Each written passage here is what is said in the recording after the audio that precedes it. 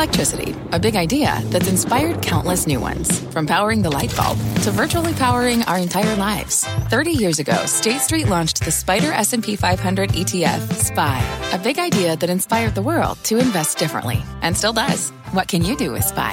Before investing, consider the fund's investment objectives, risks, charges, and expenses. Visit ssga.com for a prospectus containing this and other information. Read it carefully before investing. SPY is subject to risks similar to those of stocks. All ETFs are subject to risk, including possible loss of principal. Alps Distributors, Inc. Distributor. Live from the NASDAQ market site overlooking New York City's Times Square, this is Fast Money. I'm Melissa Lee. Tonight's trader lineup, Guy Adami, Tim Seymour, Karen Feinerman, and Jeff Mills. Ahead on fast, the S&P. The hits to the supply chain just keep on coming. Today, an earthquake in Japan set to impact microcontroller chips used in cars. This new shock, the war in Ukraine, and COVID all highlighting the fragility of our global network for goods. How long will investors and consumers feel the pain? Plus, a miss from FedEx in the stock, making some pretty big swings in the after-hour session. The details and the trader's take just minutes away. And later, Traded or Faded, the All-American edition. Is now the time to bet on stocks and make most of their money right here in the U.S. of A? The names in the debate coming up. But we start off this St. Patrick's Day show appropriately with a sea of green for the markets. Major indices rallying for a third day in a row. The S&P on pace for its best week of the year. And take a look at some of the growth stocks that have been soaring this week. Block, Robinhood, Shopify, all staging massive rebounds, up more than 20% since Monday. The IGV software ETF on pace for its best week since last February. Still with interest rates on the rise and inflation at multi-decade highs. Is it too early to bet on growth? Do we believe this rally that we're seeing before our eyes, Tim? It's been extraordinary. Nice green you're wearing today, Mel, too, for St. Patrick's Day. Well, it's disappointing. This tie comes out once a year, and you've already made fun of it, so don't even look at it like that. So we are 6% off that intraday bottom on Monday for the S&P. It's about 8.5% for the NASDAQ. It's almost 12% on semiconductors, which are the growthy part of it, but I think it's more a function of what was truly sold off. And if you look at what was working today, it actually, though, was high multiple stocks, a CrowdStrike, a Roblox, and you pick your high multiple stocks. I bet it was up, and I bet it was up by more than 5%. So it does tell you that I think there's more risk onto the markets. And I think that's really where the extreme pessimism was in stuff that may not be out of the woods yet, but there's no question we were set up for a very interesting bounce. And that's the big debate here. Is it too early for growth, or is it too late for growth? And I think on some level, for some of those names, that's really the story. But no, I don't think you should be buying those with two hands here. I mean, I guess it depends on what narrative you believe, because you believe the narrative that fueled growth stocks before, Karen, that is that the economy may be slowing and you want to be in names that have idiosyncratic growth that will grow no matter what. So is that what is feeding this rally this week?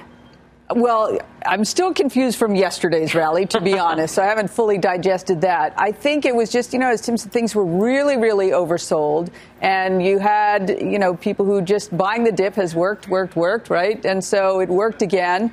I didn't do a ton of buying, just a little bit on this time. But I think, I don't look at the market as a monolith. I look at my specific stocks. And so I generally, in an environment of rising rates, I tend to want to be in ones that have lower PEs.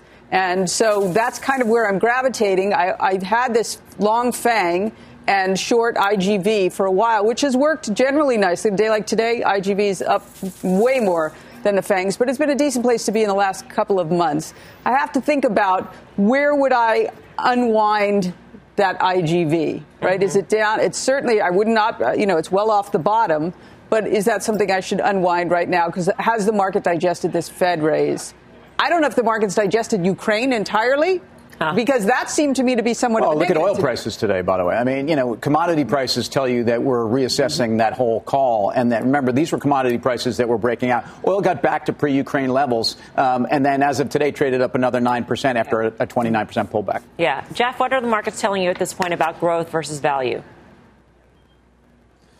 I think you have to be a little bit discerning within each style, quite honestly. Like if I look within value, for example, I don't know that you want to be extremely cyclical. I take financials, for example. They tend to peak relative to the market before rates peak. And I know we're all talking about being in this rising rate environment, and maybe we are, but I think we're actually closer to a peak in long rates, say the 10-year Treasury, than a lot of people think. So I think you could top out in terms of relative performance in some of these value areas. But then I think about energy, for example. Yes, definitely overbought. It was some 40% above its 200-day moving average, but definitely not over-owned. I think a lot of investors are still underweight there. So I look at names like SLB or EOG, like I talked about the other day, or Cheniere. And there are opportunities there. And I actually don't think it's too early for growth, too. Again, if you're being discerning within the style, we're actually starting to look at our overall asset allocations in our clients' portfolio and removing the cyclicality and creeping toward growth. But it's not the super high beta, junkier stuff where total addressable market is the only issue. I think it's quality growth. It's names like Nike that we've talked about, or Microsoft, or Amazon. We've recently added to Salesforce. And I mentioned this on our call earlier today, and as much as we love to hate the company, and generally I think investors hate it, you look at a name like Facebook. It's down 40%. It has a below-market PE. It has high margins, and they're certainly dealing with issues. But I think that's a kind of stock that can actually do well here over, say, the next 3 quarters or so. Yeah, I mean, I think that it's also how you perceive what growth versus value is. Some people might make the case that some of these stocks that Jeff had mentioned, like a Meta, is value at this point within growth, Guy. So it is a little bit confusing in terms of the overlap among these sectors. But if you are in Jeff's camp and you believe that rates are going to top out at just over 2% or we're closer to the peak than we are to the opposite, then that is supportive of higher valuation stocks that may trade at a premium.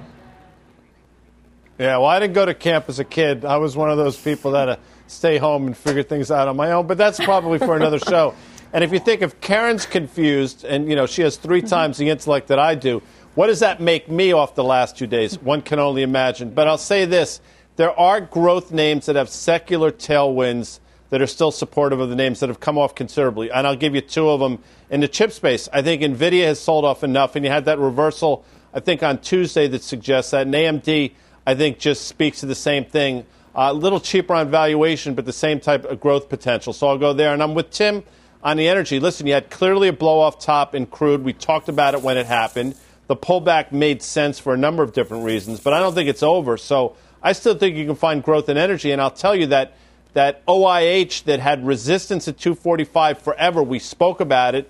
We said buy the breakout above 250, traded north of 300, right back down to those levels. I think you dip your toe in there as well, Mel.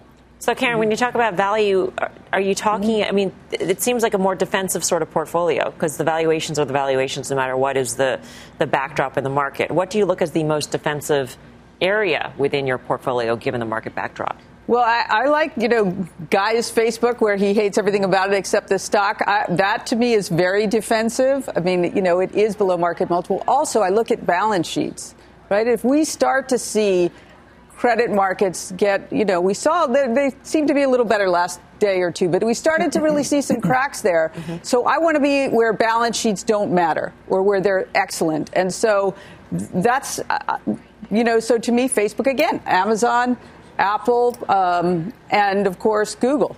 And so I want to see buybacks and I want to see low PEs, but growth. There's still growth there. By the way, I see almost green sweater on I know. Karen, it was green in the closet. Thanks for this thing. So I'm gravitating towards a United Health, where I think I am getting decent growth, or even a J&J, where I think I have double-digit pharma growth. And these are multiples. Look, United Healthcare, not cheap. They're going to do about $22 a share 2022, so you can do the math on that. This is a company that's already trading 23, 24 times. I think relative to itself, it should be trading at a premium relative to this marketplace. It should. These are names that are obviously, to me, a function of also where the market is rewarding companies that are giving you consistency, are giving you pricing power. I think if you listen to UNH at their last call, I think they were overly conservative about the COVID outlook. I think they've done a great job of managing expectations, and that's why this stock is well owned. All right. Speaking of healthcare, drug stocks have been having a strong week. Shares of Regeneron, AbbVie, Eli Lilly hitting all-time highs today. Our next guest says this is a solid year for what he calls a boring group. Here to break it all down, Jared Holtz, Oppenheimer's healthcare equity strategist. Jared, great to have you with us. Thank you. Appreciate it. Who has been the buyer, do you think, this week? I mean, are they specialists or are they tourists looking for defense? I think it's probably the latter group. Melissa, if I sort of had to guess what's happening, I think some of the stocks that have been doing really, really well in pharma and biotech alike are kind of not so cheap. They're somewhat defensive, but they're not value stocks. They're more growthy than anything else. And this group has done really, really well. So I think it's trying to find safe havens, defensive stocks. You guys just mentioned, names that sort of had these qualities that investors are looking for. And pharma and large cap biotech, for the most part, is giving investors that. Hey, Jeff Mills here. So we mentioned pharma, and I totally agree. I think you're dealing from a position of strength there. It's not below the 200-day moving average like so many other areas, and healthcare is a place that we've been looking to try to find some opportunities, and it appears to me like it's going to continue to work, sort of this defensive growth area. What is the scenario where it doesn't work and you start to see the relative performance break down? I think it's just a matter of whether investors are gravitating towards growth or value. And I think pharma still has a value tilt to it.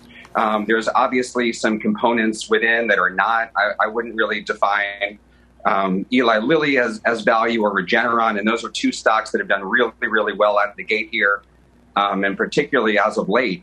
But I think anytime you get like a real growthy sort of rotation back into small and mid caps where we see investors sort of flock towards those areas, pharma gets a little bit less interesting, maybe on a relative basis, but I don't think we're there yet. I still think the group probably has upside from here.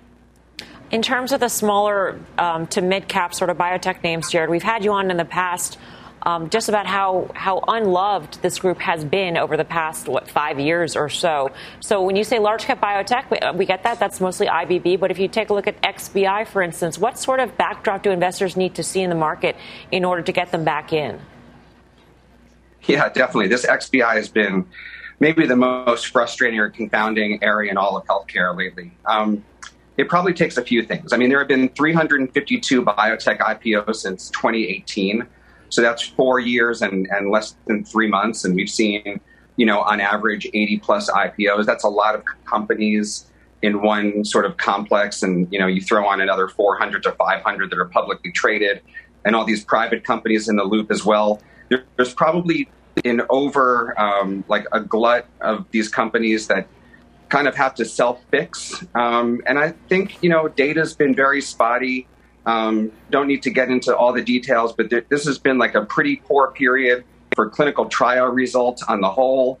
And then we've discussed this too, Melissa, and I think the M&A trade is one where investors are so keyed in on, a lot of them own biotech just for acquisitions, and the environment has been a lot slower than we thought. So I think some self-fixing, some of these companies sort of need to figure out who they are. The data's got to get better. And then I do think some deal activity would make sense. And just to sort of put it into perspective, the large cap pharma group we were talking about earlier probably has north of $500 billion to spend.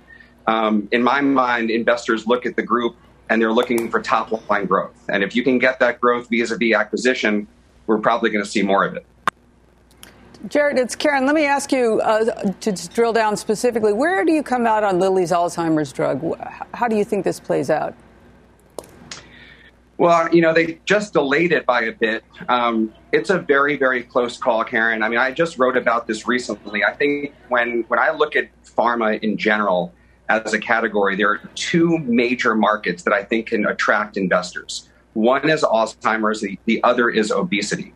Lilly is literally the only company out there that gives you a call option, so to speak, in both of those categories. It's the only one. So I think even if you're not super bulled up on Alzheimer's, and I truly do feel like it's more of a coin flip than anything else, but if you're somewhat positively biased that they can get this drug approved and they kind of use a different methodology to get it through the FDA and the pricing dynamic is decent, unlike Biogen's sort of foray into the market, then you layer on obesity, which is a massive epidemic, global epidemic, obviously, then Lilly's probably one of the best long-term holdings you can have. Now, it's trading at 28 times earnings on next year's numbers, so it's double the multiple for the group. But I think you kind of have to own it here long-term. Jared, great to get your thoughts. Thank you. Thank you, guys. Appreciate it.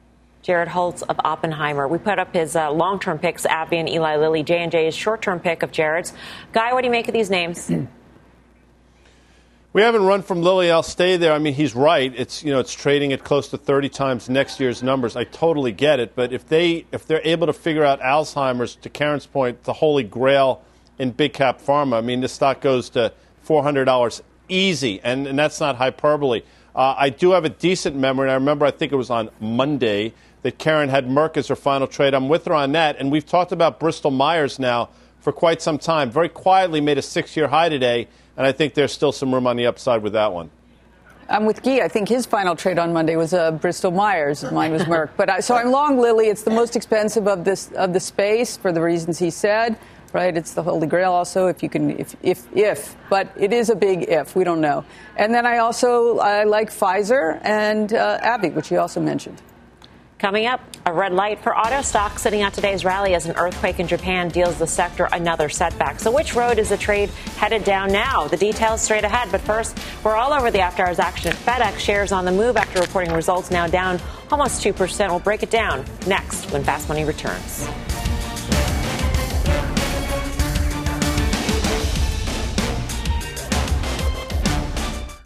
The spirit of performance defines Acura, and now it's electric.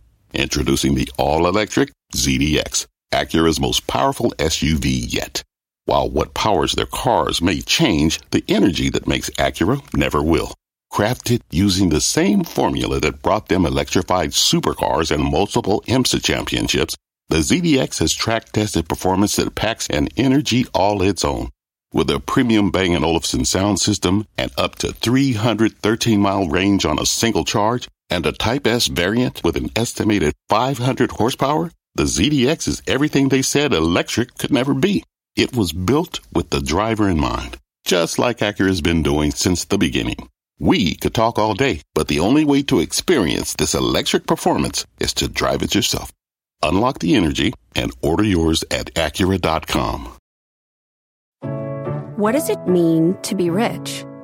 Is it having more stories to share or time to give? Is it being able to keep your loved ones close or travel somewhere far away? At Edward Jones, we believe the key to being rich is knowing what counts. Your dedicated financial advisor will take a comprehensive approach to your financial strategy to help support what truly matters to you. EdwardJones.com/findyourrich. Edward Jones, member SIPC.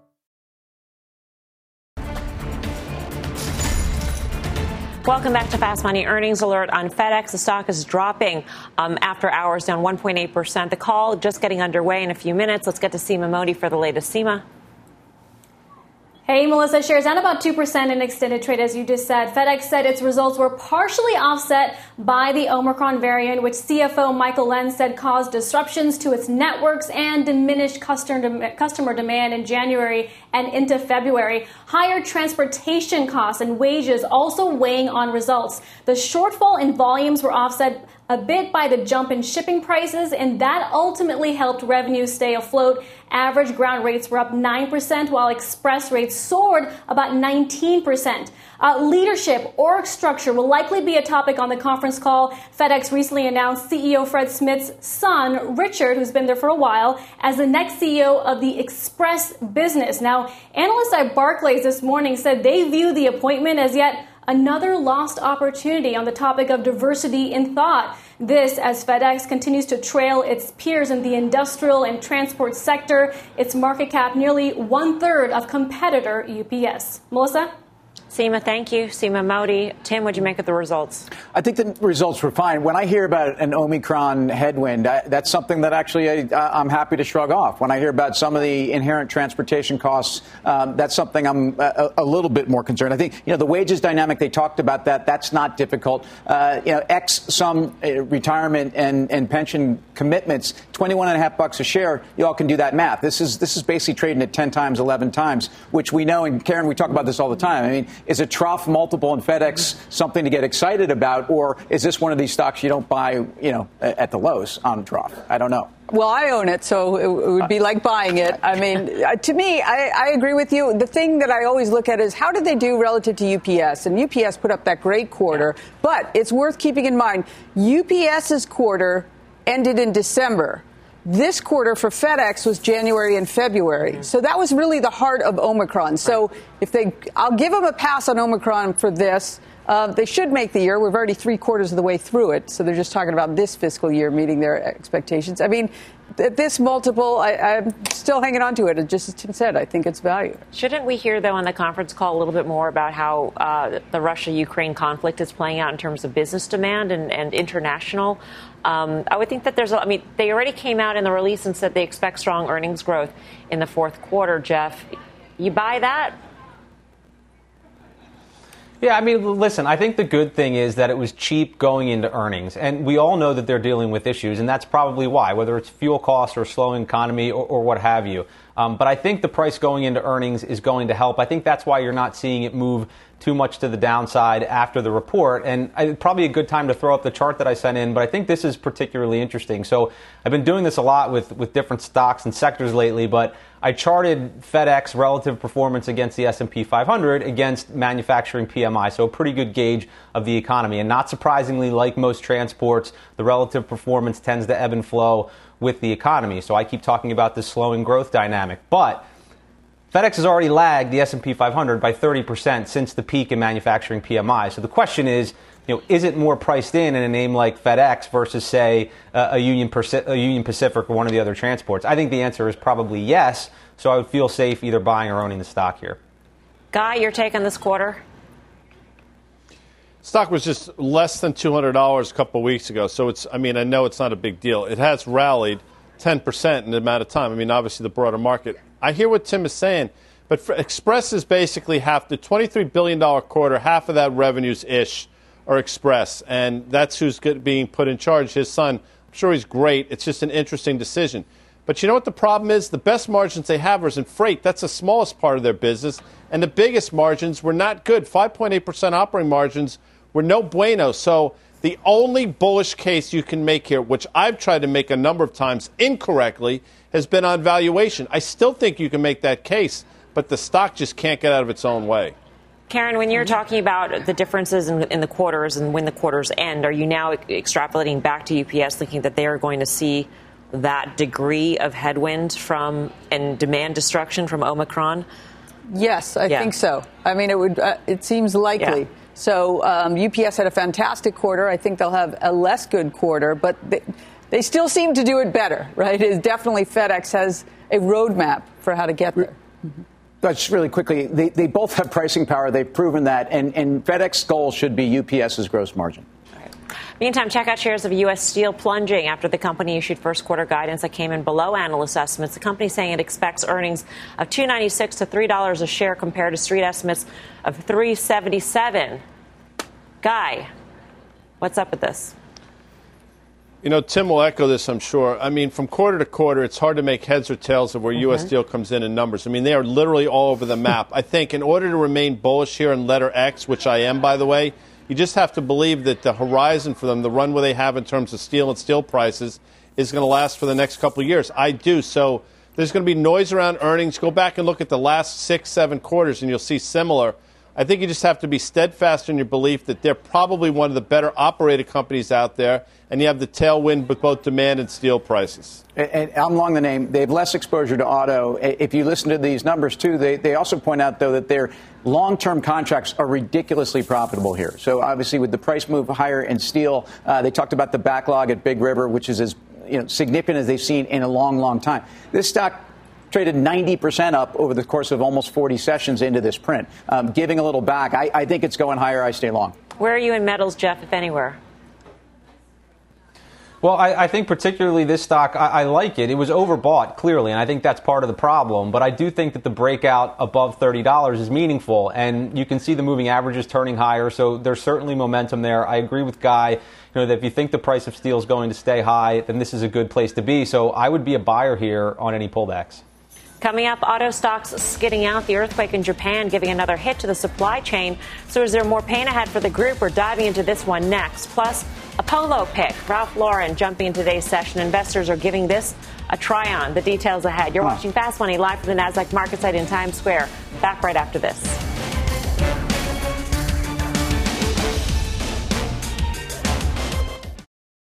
At the UPS Store, we know things can get busy this upcoming holiday. You can count on us to be open and ready to help with any packing and shipping or anything else you might need.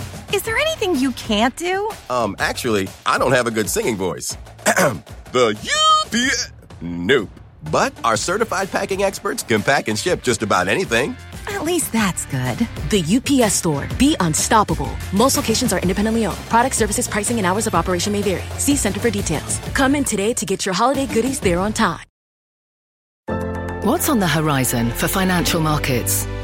At PGIM, it's a question that over 1,400 investment professionals relentlessly research in pursuit of your long-term goals. Specialized across asset classes, but united in collaboration, our teams provide global and local expertise. Our investments shape tomorrow, today. Pursue your tomorrow with PGIM, a leading global asset manager.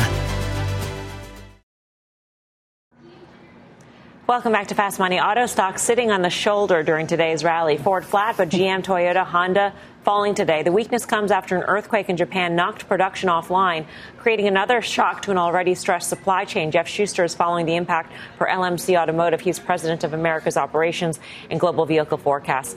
Jeff, great to have you with us. Thanks for having me. And specifically this component, these are components that are really only made by these manufacturers in Japan, manufacturers like a Renesas, Sony, et cetera. How dire is the situation in your estimation at this point?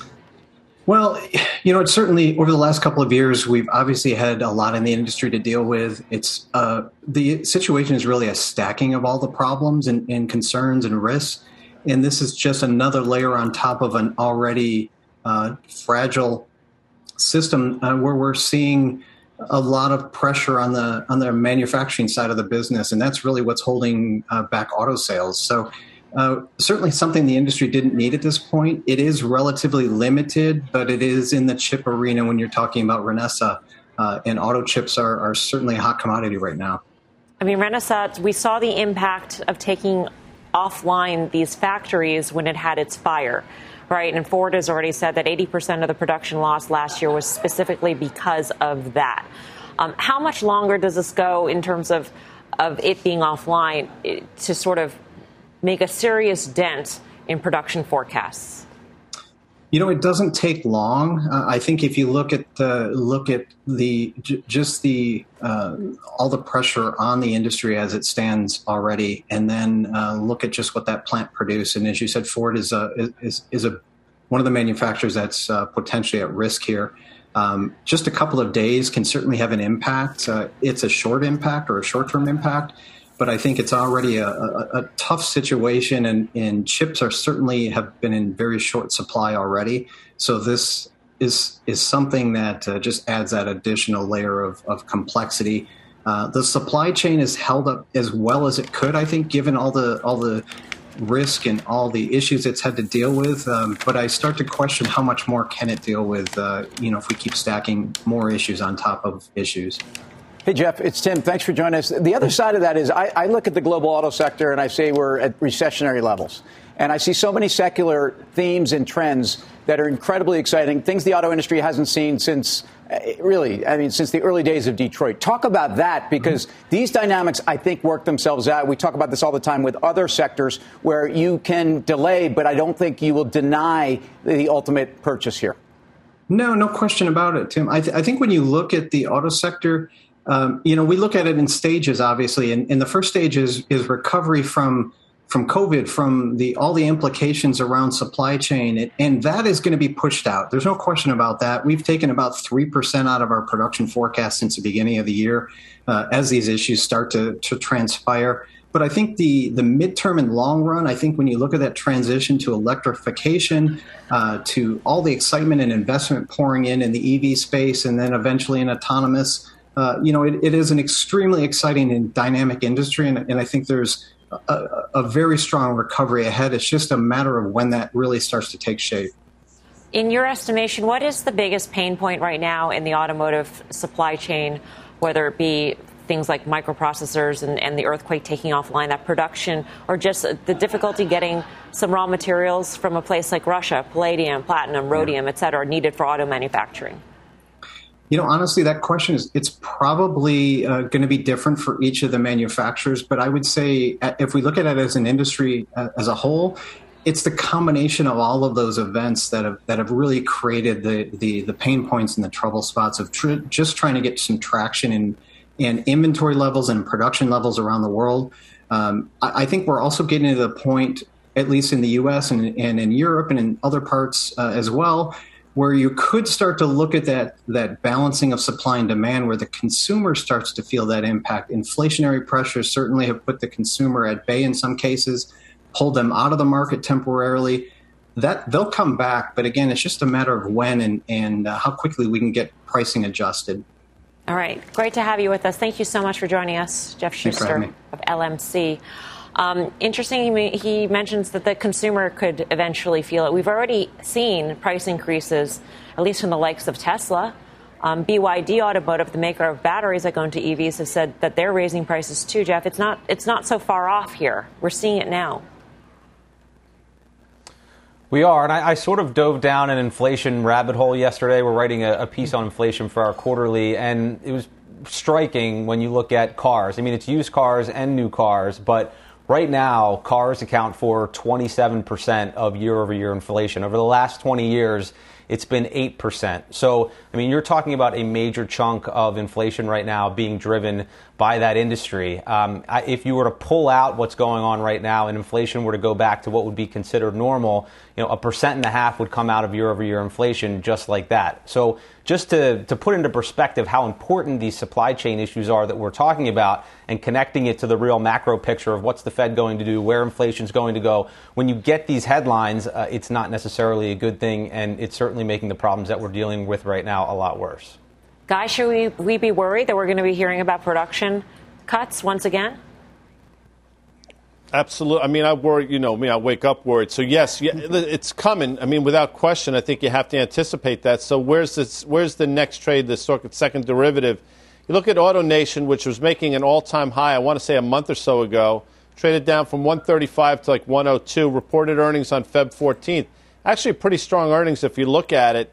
And you can make a decent case on valuation. You don't have all that much earnings growth, but I think you have some, again, secular tailwind. So I think you could look at AutoNation here at the 118 level, looking to take out the prior all-time high of 135-ish.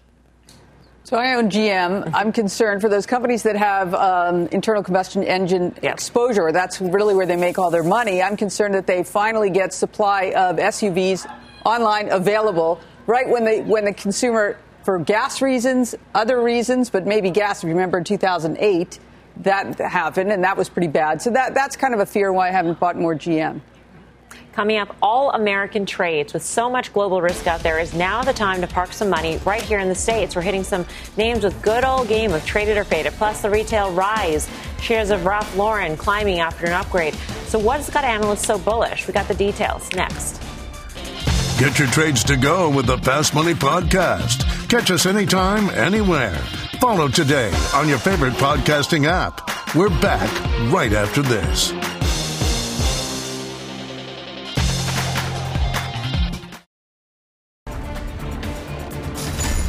Welcome back to Fast Money. We've got an earnings alert on GameStop. Shares are dropping right now, down 9%. The company's conference call, it lasted a whopping 11 minutes. Wow.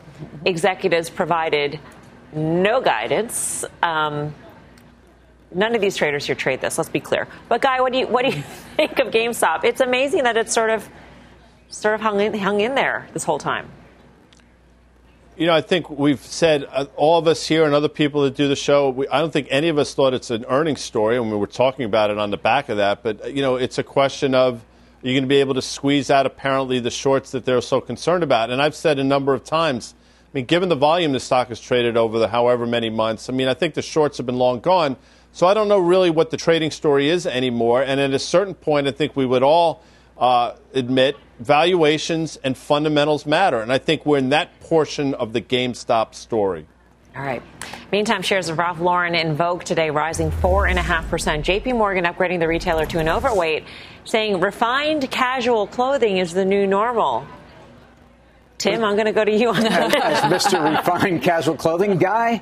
Well, I think it's a case back to work, back to all kinds of things. And I think there's a slightly different approach. And I think it's a step up from athleisure. But again, you're talking about a company that I think, like many of the apparel folks, have learned how to deal with global supply dynamics, have gotten leaner and meaner, and come out of a period like we just went through a stronger company. The trend is certainly a tailwind. I wonder how much, pent-up demand was brought forward already. That's my concern.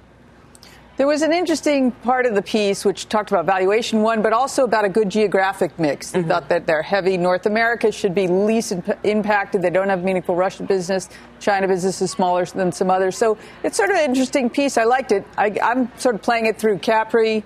I had sold some a couple of weeks ago just on fears of Russia, China. That one is cheap, too. I like value, so this falls squarely in that camp. This, for some reason, brings back memories, Guy, of sending you to a Ralph Lauren store. Is that you tried on a bunch of outfits, used a special mirror or something like that? He needed one. We taped this whole thing. Do you remember that? I mean, that's that was the years archives of Fast Money. I know. I remember that was a lot of fun. I mean, I had some banging outfits for you millennials out there that use that term. I mean, we should put that video up on the CNBC website because that's gold, Mel, gold. Well, the guy is refined casual just by nature. He's not casual, nor is he refined. Jeff Mills might be, though. Do you have a trade on this one? Not sure how I follow that up, but I was actually thinking back to a show we did in December where Goldman actually did a double downgrade of the stock. And what they were talking about was really looking for brands that had strong momentum, kind of these idiosyncratic growth drivers. I don't know that Ralph Lauren is exactly in that camp. Certainly not as profitable as, say, a Lulu or Nike. And Karen, I honed in on that exact geographic argument in the note as well. And I actually think you can make a case there that's a little bit more compelling for a Lulu, for example, 70+% of revenues coming from the U.S. And if you look at the valuations of Ralph Lauren, Lulu, Nike, certainly different from an absolute sense, from a relative sense, but in an absolute sense, they're all kind of right on their historical averages. So I would probably look elsewhere. All right, coming up, 4 different stocks with one big thing in common. We'll find out if they're worth scooping up with a game of Trade It or Fade It. Plus, Heavy Metal, one of the world's largest uranium companies, making waves in the options market. The details when Fast Money returns.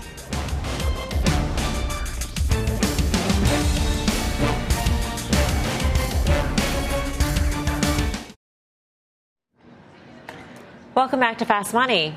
Take a look. It's a very special list of stocks. Dollar General, Caesars, Tractor Supply, and Kroger.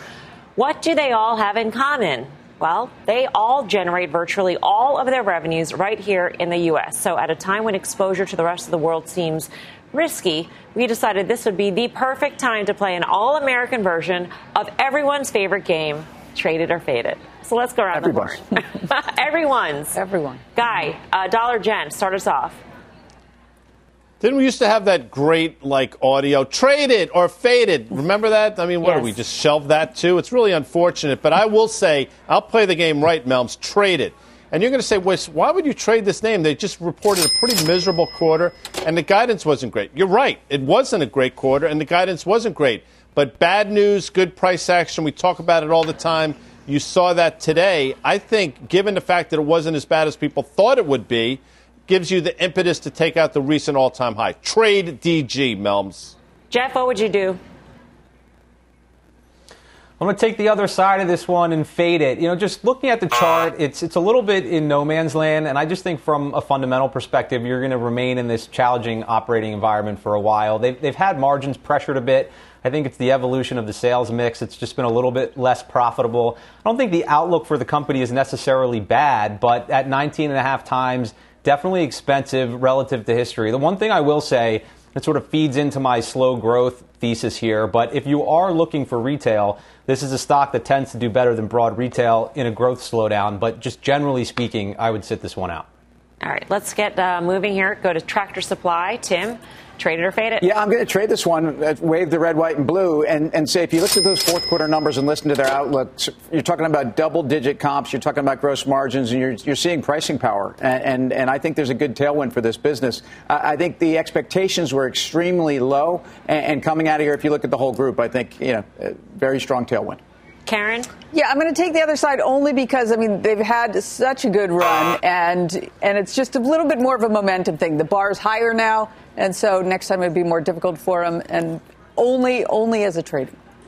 Next up is Kroger grocery stores. Karen? Yeah, I'm going to fade that one also. I don't mean to be Debbie Downer, but I just think that the reopen trade, I could see that being sort of a macro negative for Kroger as people start to dine out more. They don't eat at home as much. They don't go to the grocery store as much. Although I would say maybe inflation's good for them. But all that having been said, it's had a nice run. I would fade it. Guy, Kroger, trade it or fade it?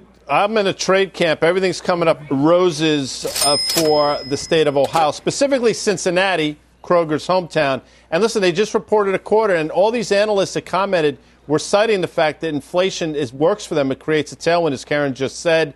15 times forward earnings. They seem to be running their business better. Plus, Kroger delivers. They seem to be onto something there. So good for Kroger. Look, it's had a huge run off those recent, those recent sideways action. But I still think there's room to the upside. I think Telsey Advisory high in the street with a $60 price target. I think it goes higher than that. All right. Last but not least, Caesars. Jeff, trade it or fade it? I'm going to trade this one. I think everybody is looking for these reopening plays. Where do you go? And I think this is a solid one. If you look at the chart, it held that $70 level, which I think is meaningful, and it gives me confidence that it can move higher here. And I think there are obvious tailwinds, COVID fading, things of that nature. But then also fundamentally, it's sold off some of its non-core assets. It's focusing more on the U.S. business, which has been more profitable. So I think it's taking the right steps to improve the business overall. And I know that bears will point to high debt levels. I think that that's fair, but at the same time, I think there's scope to reduce those levels. They could offload some non-core properties. And I do like the digital business. I think that's ramping really nicely. I think they did something like $3 billion in volume the last quarter. So I think you trade this one. Tim, Caesars? Yeah, I'm going to wave the flag with Jeff. I'm actually going to trade it. And although the way this game is supposed to be played, I'm supposed to fade it. But no, I'm going to trade it with. You play the game, you play the game. It's not rigged. You know what? It's not rigged. The game's not rigged. I'm trading it. And I agree with Jeff. And I agree with the general because I think the Las Vegas Strip dynamic and opportunities are significantly underappreciated. I do think this is a reopening stock. I think the bloodbath that has been the marketing battle in the online sports gaming is well flagged, and I think it's weighed in, and I think at some point you're going to have more rational players there. Meanwhile, I think they're taking a significant lead. I'm long DraftKings as well, but I do think Caesars will be a major player, if not the major player. By the way, Guy, you went to those Ralph Lauren stores and used the Smart Mirror technology November 30th, 2015. Wow. 7 years ago. Come on. I know. It seems like just yesterday, right? Just yesterday. He was wearing bell bottoms back then. You have the video? We have that. We'll try and resurrect this thing. Coming up, Uranium Options, one of the world's biggest producers, jumping in today's session. That had option traders digging in. We'll bring you the details next when Fast Money returns.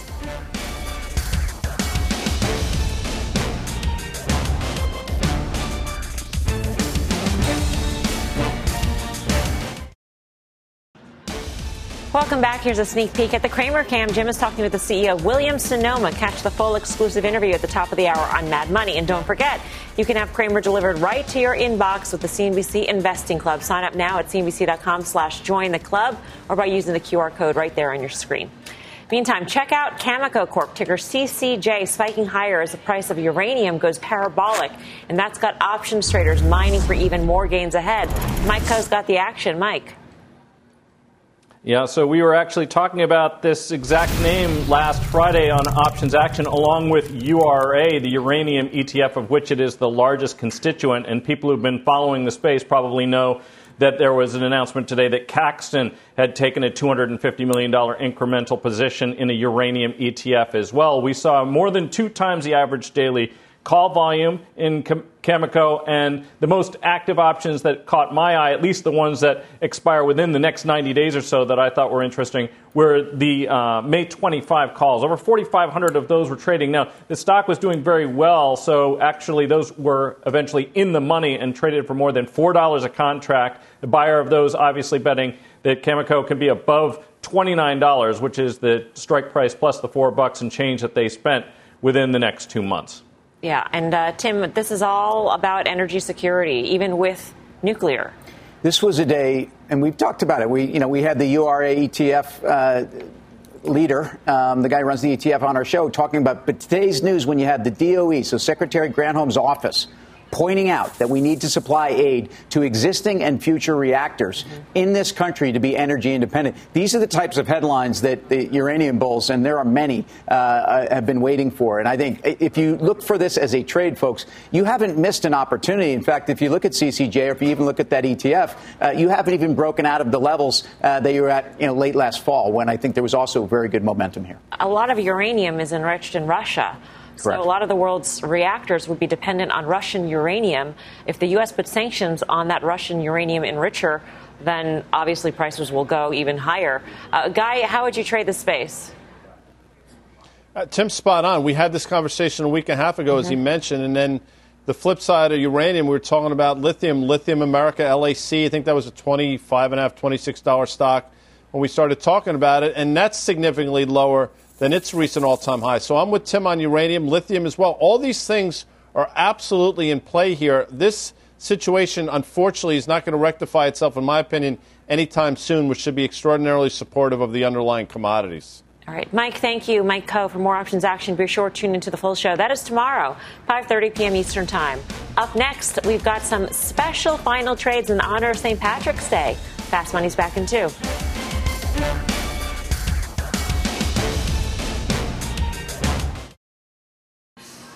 As you know, it is St. Patrick's Day, so we've got some pot of gold final trades for you tonight. Let's go around the horn. Jeff Mills. This one's a little bit on the nose, I guess. I'm sure these miners are looking for their pot of gold. I know we talked about the chart a couple of weeks ago. We said it was going to go higher. It has gone higher. I think you get at least a 45. Guy, what is that sash, first of all, and then what is your final trade? Yeah, I'm doing this under slight duress, but, I'm repping my Irish heritage, Meriden, the whole rig. So it says something like, kiss me, I'm Irish, or beat me over the head, I'm Irish, I'm not sure. But Agnico Eagle Mines, AEM, Melms. Karen Feinerman. Yeah, so mine's a little second derivative, CVS Pharmacy. Let's say you're hungover, you need a little, anything, some water, some wipes. Also for the train on the way home, CVS. Tim Seymour. I just say Solange, drink some green Budweiser beer, King of Beers. Happy St. Patrick's Day, everyone. Happy St. Patty's Day. Thanks for watching Fast. See you back here tomorrow at 5 for more Fast. Meantime, don't go anywhere. Mad Money with Jim Cramer starts right now.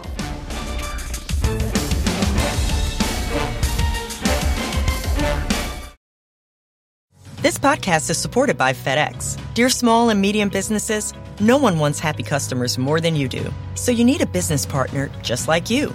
Like FedEx, who understands your passion for serving your customers because they have the same commitment towards you. That's why FedEx offers you picture proof of delivery, packageless and paperless returns, as well as weekend home delivery to 98% of the U.S. on Saturday and 50% on Sunday. See the FedEx service guide for delivery information. What's more, FedEx Ground is faster to more locations than UPS Ground. Trust FedEx for timely deliveries. See what FedEx can do for your business. Absolutely, positively FedEx.